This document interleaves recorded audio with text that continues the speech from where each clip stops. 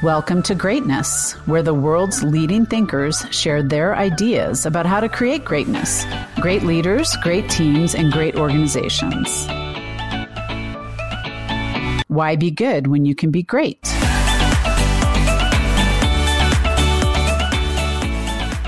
This is Gretchen Gagel with Greatness Consulting. I'm so thrilled today to be here with Linda Holbush, the author of The Agile Organization. I am a huge admirer of Linda's. Thank you so much for being with us today. I'm delighted to be with you, Gretchen. Thank you for the intro. And the wonders of modern technology. You're sitting in England and I'm sitting in Australia. And we're both bemoaning the fact that we have gloomy weather going on right now, but it's so great to connect from so far away. So Linda, your book, The Agile Organization, which is actually out in 2 editions now, you have your 2nd edition out. When I read this book, I was just struck by the multifaceted approach that you took to thinking about agile organizations. And this podcast is all about thinking about greatness, great leaders, great teams, great organizations. So first of all, what is great in your mind when you thinking about agile organizations? What does great look like?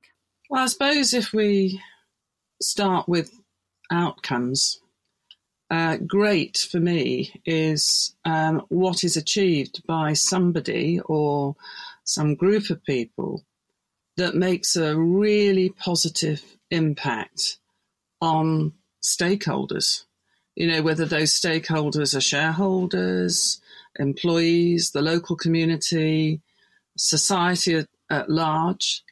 Those outcomes, in some ways, determine what greatness looks like. I think if the outcomes are same old, unless it's absolutely outstanding, inevitably it's got seeds of decline built in. Whereas if the outcomes are actually relevant, specific to the needs of those groups, driven and delivered with determination and have innovation built in, then it's whatever has enabled those outstanding outcomes to be delivered that I would determine to be great. And in many ways, I think greatness is delivered through people who got a combination of characteristics and behaviors that actually inspire other people, help achieve effective decisions, and make things happen in both a timely and a proactive way. And I think those kinds of aptitudes and characteristics are relatively rare, but some of them I think can be learned. Yeah, there's a lot to unpack there. Wow. I love how you talk about relevant outcomes relative to these multiple stakeholders. And do you feel like most organizations do a great job of thinking about all those stakeholders from the obvious, well, we have shareholders or private equity investors, to societal, community, what those more tangential stakeholders are? No, I don't think many leaders of organizations do focus the energies of themselves or their executive team or the organization as a whole on a range of stakeholders. I think typically top leaders, if they've been trained at all, have been encouraged in the past, at least, to focus very much on the needs of only one group, which would be shareholders or public who are funding the services. And in that sense, I think we've ended up with a very one-dimensional view about what success looks like. And it drives, in so many ways, decisions that follow that are ultimately counterproductive to even that primary group of stakeholders. So, for instance, if you take a shareholder value perspective exclusively, typically the kinds of decisions you'll make as a leader at the top of an organization are to increase share value and dividends paid to shareholders. And you do that the easiest way possible, by cutting costs, by shedding head count, by adopting lean methodologies with none of the accompanying values that underpin how to get the best out of them.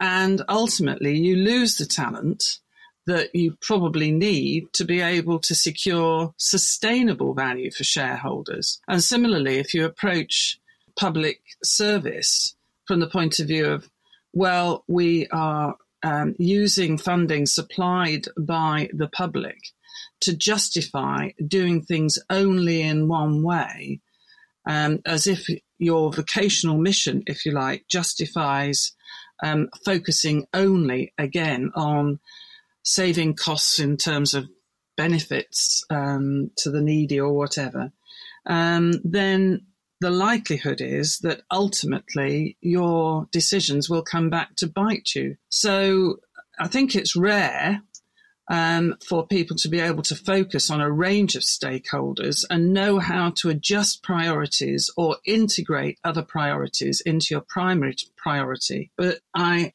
believe this is the way to go in today's world, where increasingly, with climate change, with pushback against what we would now think of as probably unethical practices, paying suppliers unmanageably small amounts to deliver big chunks of public service. Those kinds of decisions that have been driven by a one-dimensional perspective are now coming back in the form of protest.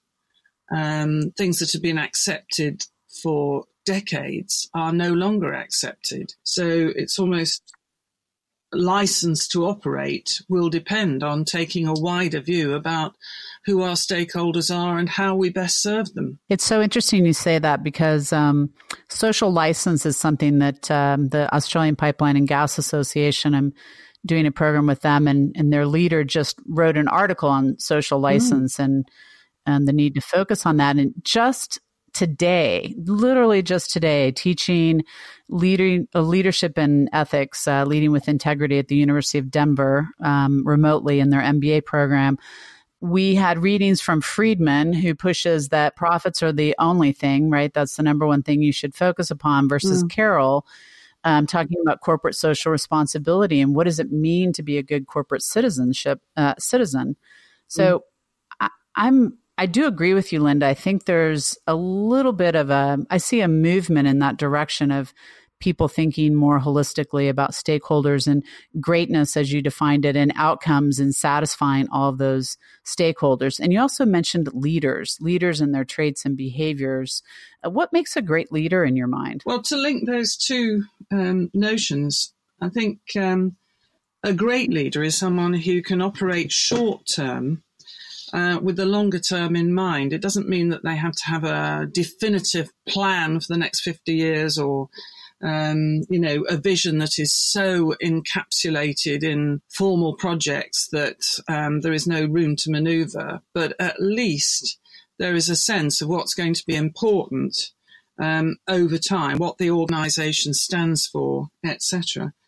And I think great leaders, for me, are ones who can both pursue, going back to, is it one set of stakeholders we look after, like shareholders, or is it a range, who can pursue even one set of stakeholder needs by taking also into account others. I think it's a principle that John Kay refers to as obliquity. In other words, if you focus intently and intensely on one set of stakeholders, you can also obliquely benefit others if you want to.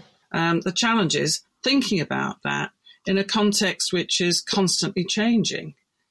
So, for instance, if you focus intensely on customer needs, you're more likely to invest in training and development for your people so that they're empowered to act. You're more likely to encourage information sharing and have systems and processes that support that. you're more likely to be able to move swiftly as the market changes. And if you do all that on the basis that you're looking ahead to know that customers are always going to be important to you, and by the way, customer needs are changing too, and customers' perception of what good looks like is changing, then you're more likely to be able to be flexible than if you focus only on shareholder value, which is largely to do with very short-term decision-making, almost quarter by quarter, that's geared to increasing the share dividend to keep yourself in a job as chief executive. So great leaders, I think, have the ability to both stand back, to do, a bit of what Laurie calls adaptive leadership, Heifetz and Laurie, who can stand on the balcony and get the whole view of the playing field before them, whilst also being able to move some of the parts and adjust some of the processes to achieve the longer term view through the short term.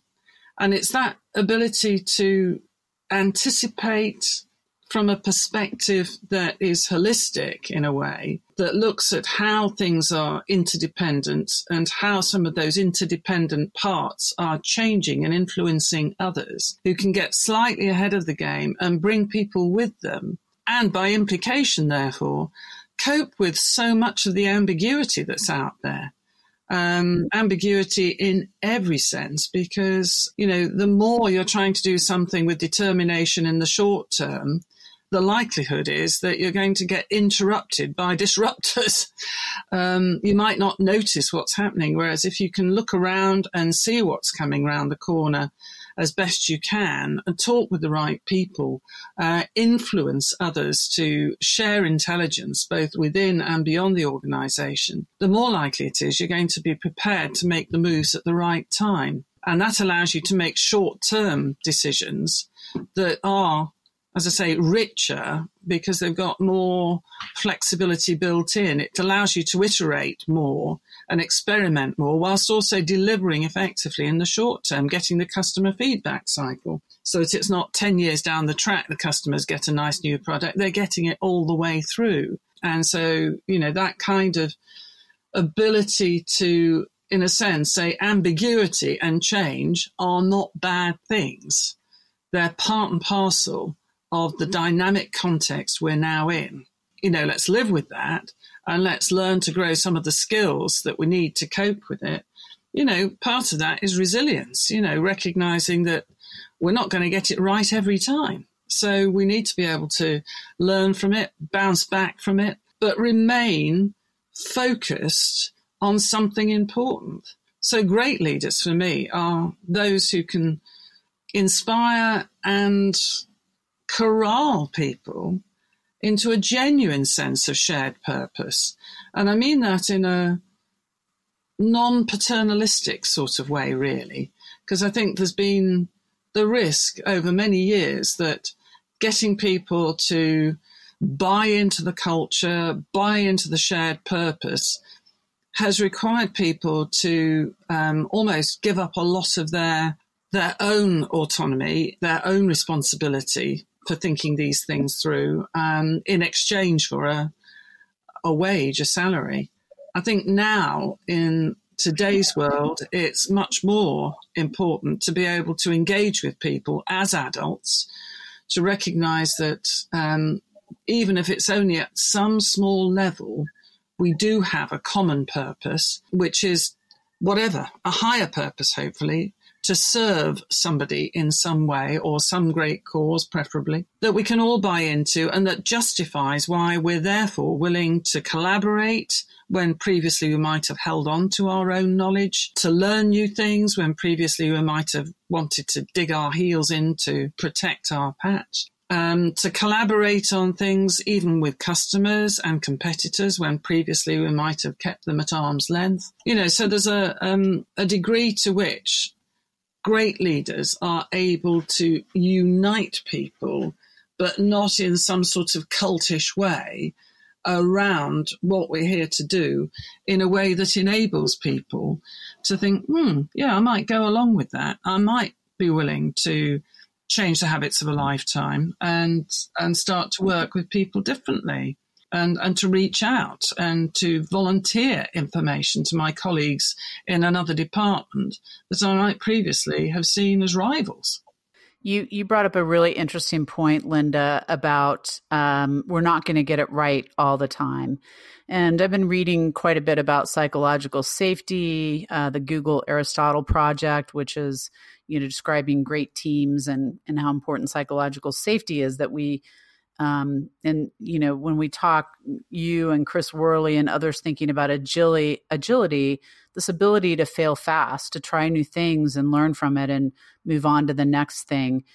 What do great organizations do, or great leaders, to create psychological safety, to create that culture where it's okay to not get everything right all the time? Well, I mean, there are certain organizations that, I'm not saying there's anything wrong with this, but they do create mini mantras, if you like. I mean, Google is a case in point, where I think fail fast, the equivalent is we've just not succeeded yet, like Thomas Edison, where the corporate messages reinforce the idea that what we're looking for is experimentation, not perfection every time. We don't want the same mistakes being made, but we do want speed, and we want people to collaborate around fresh ideas and get them into a business-ready format. In the past, a byword for such behavior was 3M, with the invention of the story about the invention of the Post-it notes. That was an accidental byproduct of something they were looking for that was different from the Post-it. Mm-hmm. And suddenly someone recognized that there was actually value in the Post-it itself. So, company messages can certainly help. But by and large, I think, again, senior leadership have a very key role to play in modeling the way forward on learning from experience. And, right now, one of the common messages going through leadership theory is around humility, is around the notion of shared leadership, but particularly humility at the top, being able to not walk around with a hair shirt, but, be able to talk with people as equals, even if there's a huge pay differential and responsibility differential. Recognize when decisions made at the top have not worked, deliberately unpack why that is and draw lessons from it, communicate with the organization in ways that shows that top leaders are learning from the organization.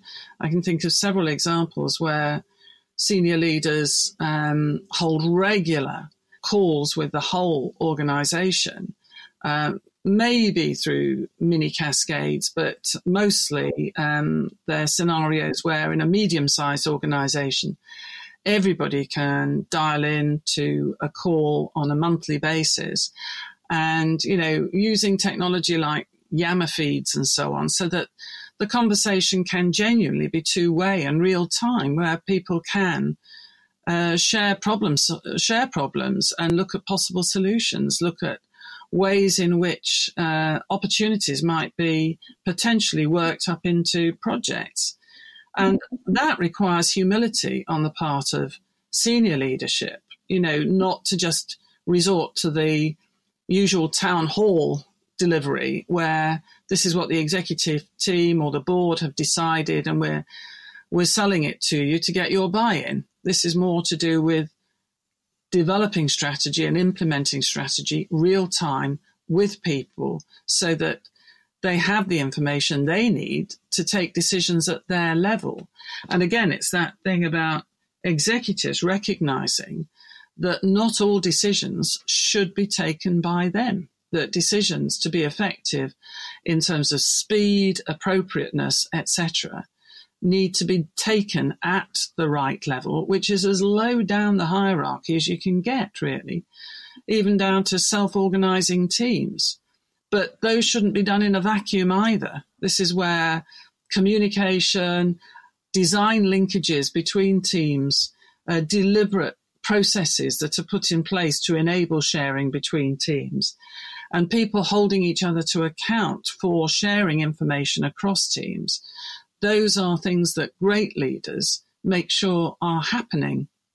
So it's leadership using itself, as it were, as an instrument to demonstrate how the organization moving forward can learn and can improve and can innovate if it doesn't rely purely on the success formula of the past. Linda, you've shared with me what I love about you is you're not just doing research and writing books, but you're out there in the field with companies day in and day out. And I'm an engineer. I spend a lot of time working with engineers. You've shared some stories of me of working with engineering firms, and Edgar Schein, who I've had the great privilege of getting to know, talks about cultures of industries.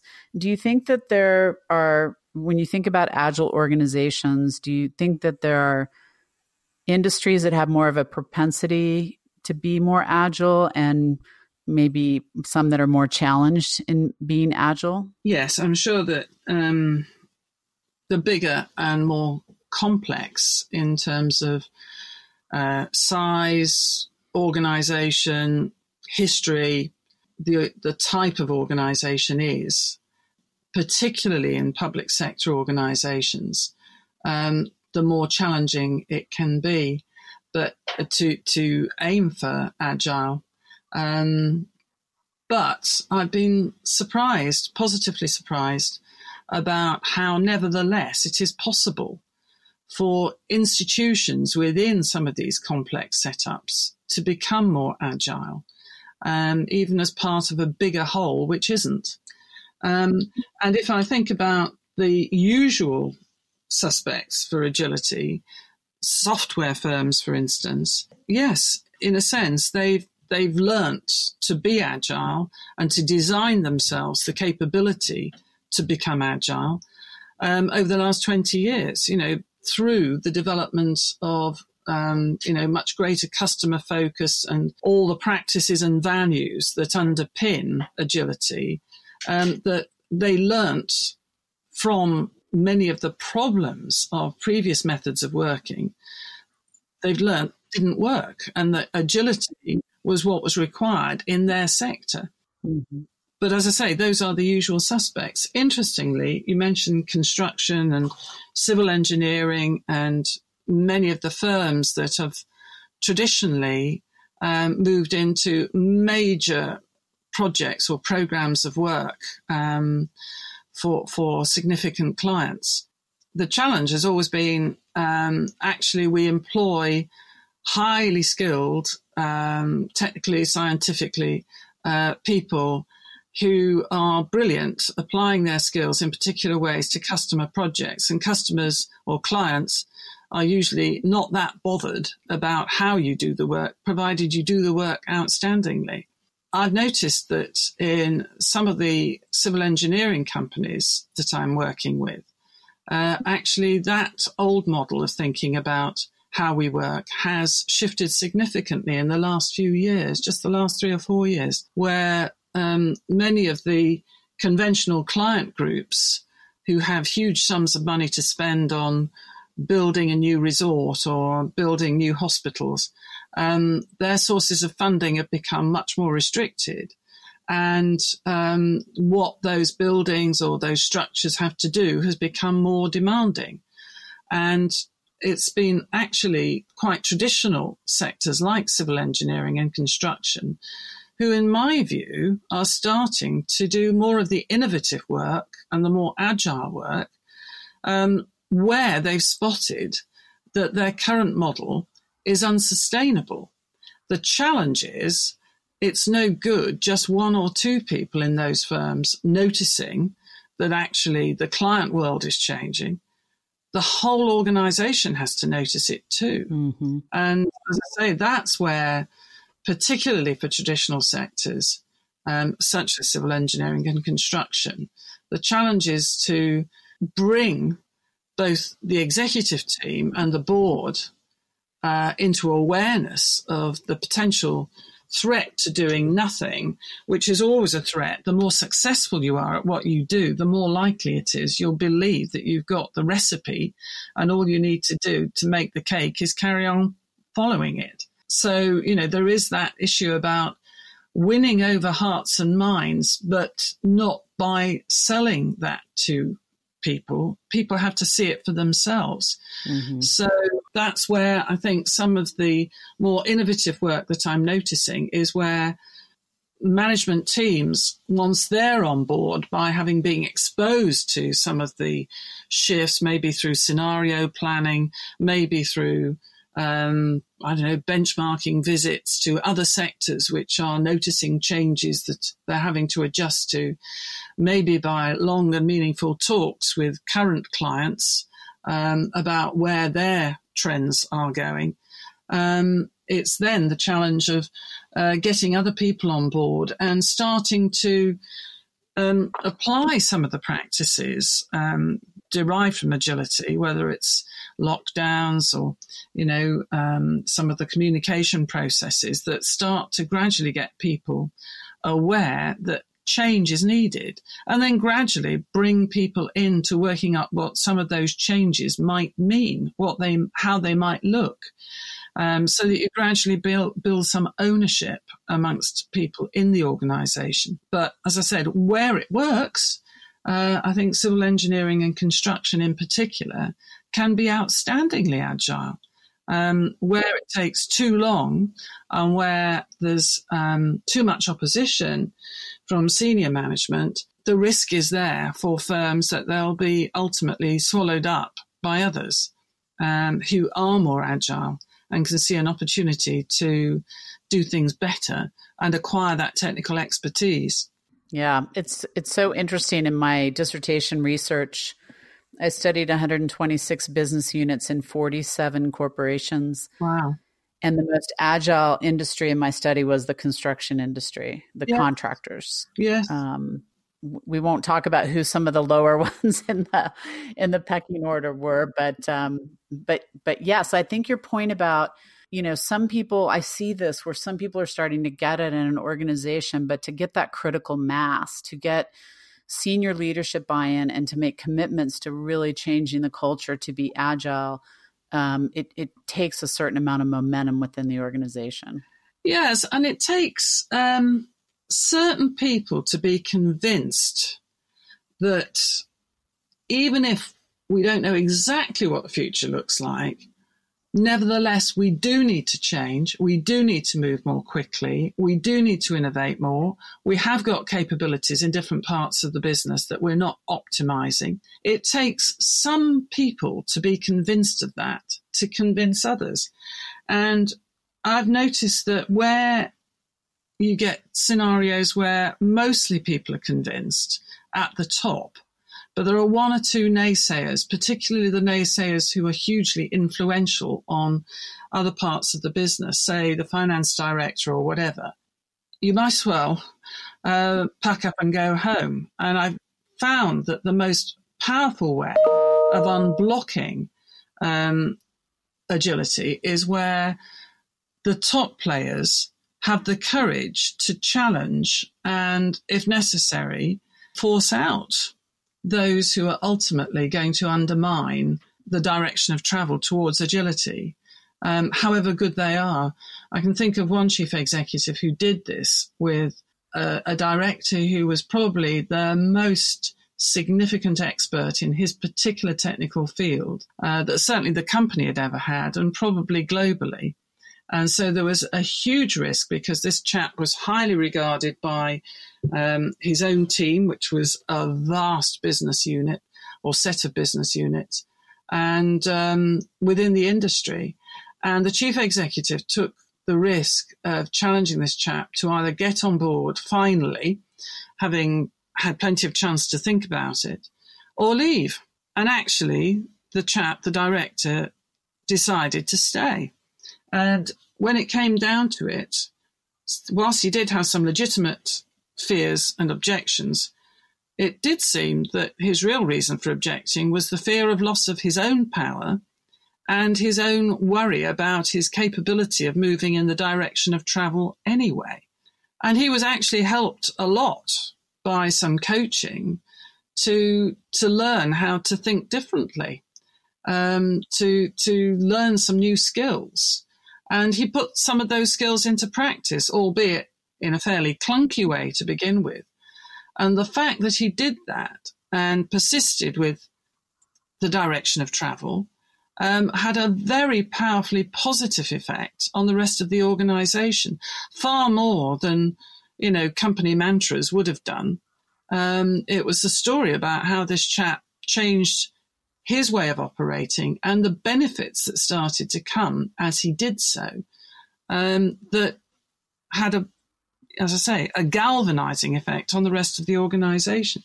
And I agree with you that the real challenge is to scale up agility beyond the areas that you would typically see some agile practice going on, such as in R&D departments, or even in, some functions like marketing, where traditionally, as in construction, many of the contractors have been used to working within very challenging criteria, to do with whether it's design and build or whatever, where they've had to integrate all sorts of skills to both deliver the design and the robustness of the construction within a tight budget and timescale, in a way that in the past, some of those different elements of criteria would have dropped off.